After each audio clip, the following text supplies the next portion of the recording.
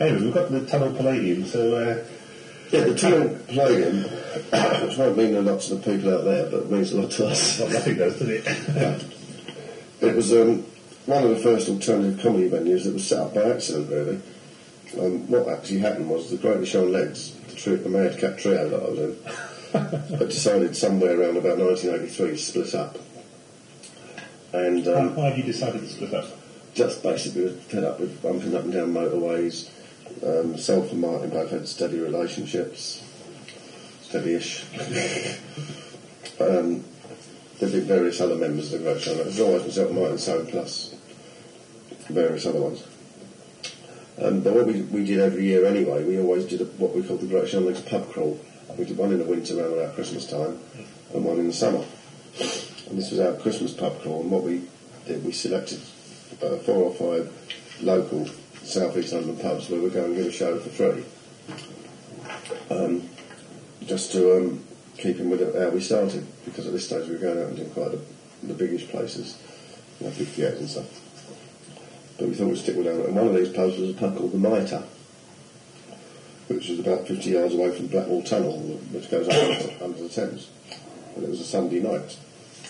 We put the show on. Unfortunately, we couldn't give it for free because the landlord insisted that it was part of his licence. He had to charge something to get in, so I think they charged 2 or 3 quid. It doesn't matter. Anyway, we did the show and it was packed, about 300 people in there. And then the very next Sunday I went back, which was after our last performance. And it was, as I said, it was a Sunday. And there was a heavy metal band on with about 4 people in the audience, and I was just friends of the band. So I said, well, last week we was here, and we had 300 people, and what's going on? He said, so the person who was the rock promoter there, a bloke called Steve Black, suggested that I run a comedy club there. Very quickly as well, we started on about the second week in January, I think, 1984.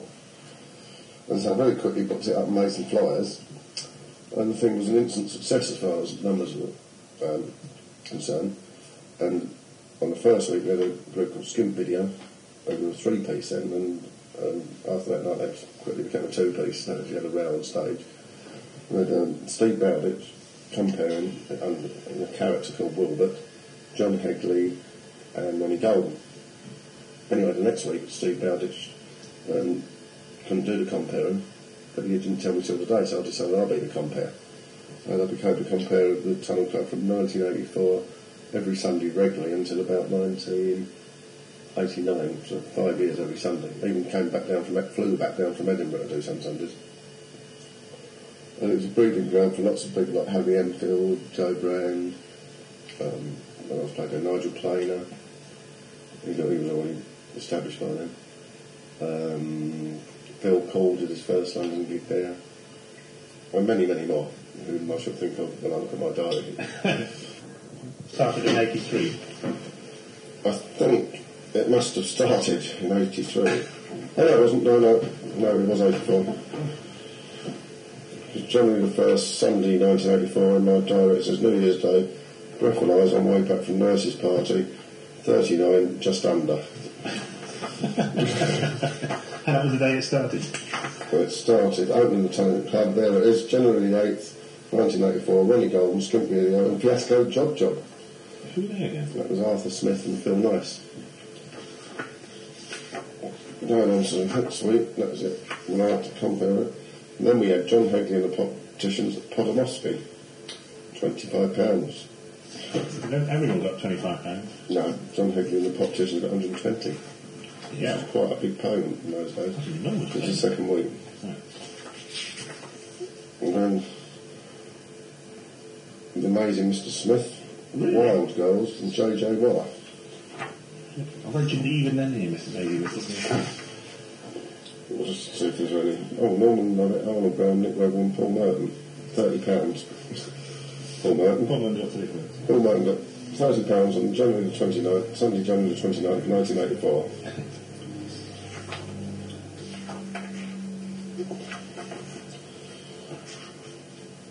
Nigel Planer got £50 on Tuesday, February the 7th. Oh no, it's a telephone Nigel Planer, sorry.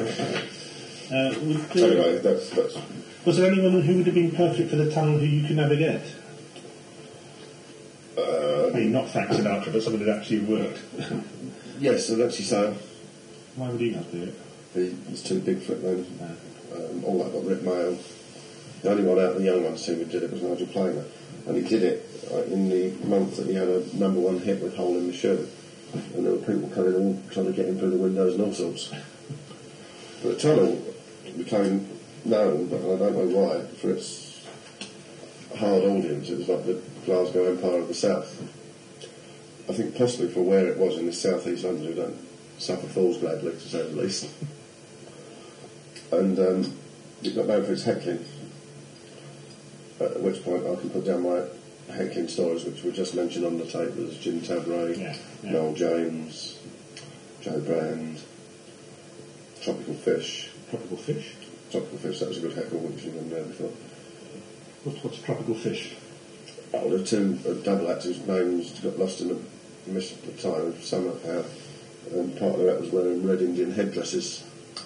And I started up and I put the headdresses on, about to beat the bongos. And then one of the regular heckers was in the audience just shouted out, "Oi, Malcolm, you've got a couple of tropical fish on stage." There's a quote somewhere, one of the posters in Up the Creek, how long would Hitler survive the tunnel, Radio 4? Is that true? It was, yeah, that was on some kaleidoscope nonsense. So what did they say? They've been to this famous open spot. The main part of the heckling was a thing called the open spot, which is where people are trying out material or perhaps haven't been on stage before or whatever. And it's never fails to amaze me how many people are keen to do this. I still get to this day about at least 10 calls a week for people coming in. Which Madame Poulet on the that won't say, I'll just say that and I'll link up. And you get all sorts like Jimbo was another one. The tunnel? He didn't do the tunnel, but this is a new place. What was the best open spot at the tunnel? Well, best or worst? So the best open spot was Phil Cole. And was that his first time? Yeah, it was his first, not his first actual London gig because he must have done the clubs, but it was his first alternative London gig. And it was from there that he got discovered and got his TV series and went on to where he's become today. The worst, I think, was the tap dance in Swede. What was that at? He was Swedish and he had the most piercing blue eyes I've ever seen. And he decided he had a tap dancing act, but unfortunately the stage at the tunnel was fully carpeted. It's about the only place it was. And so he's come on and he's got the tails on and the whole thing, he's immaculate.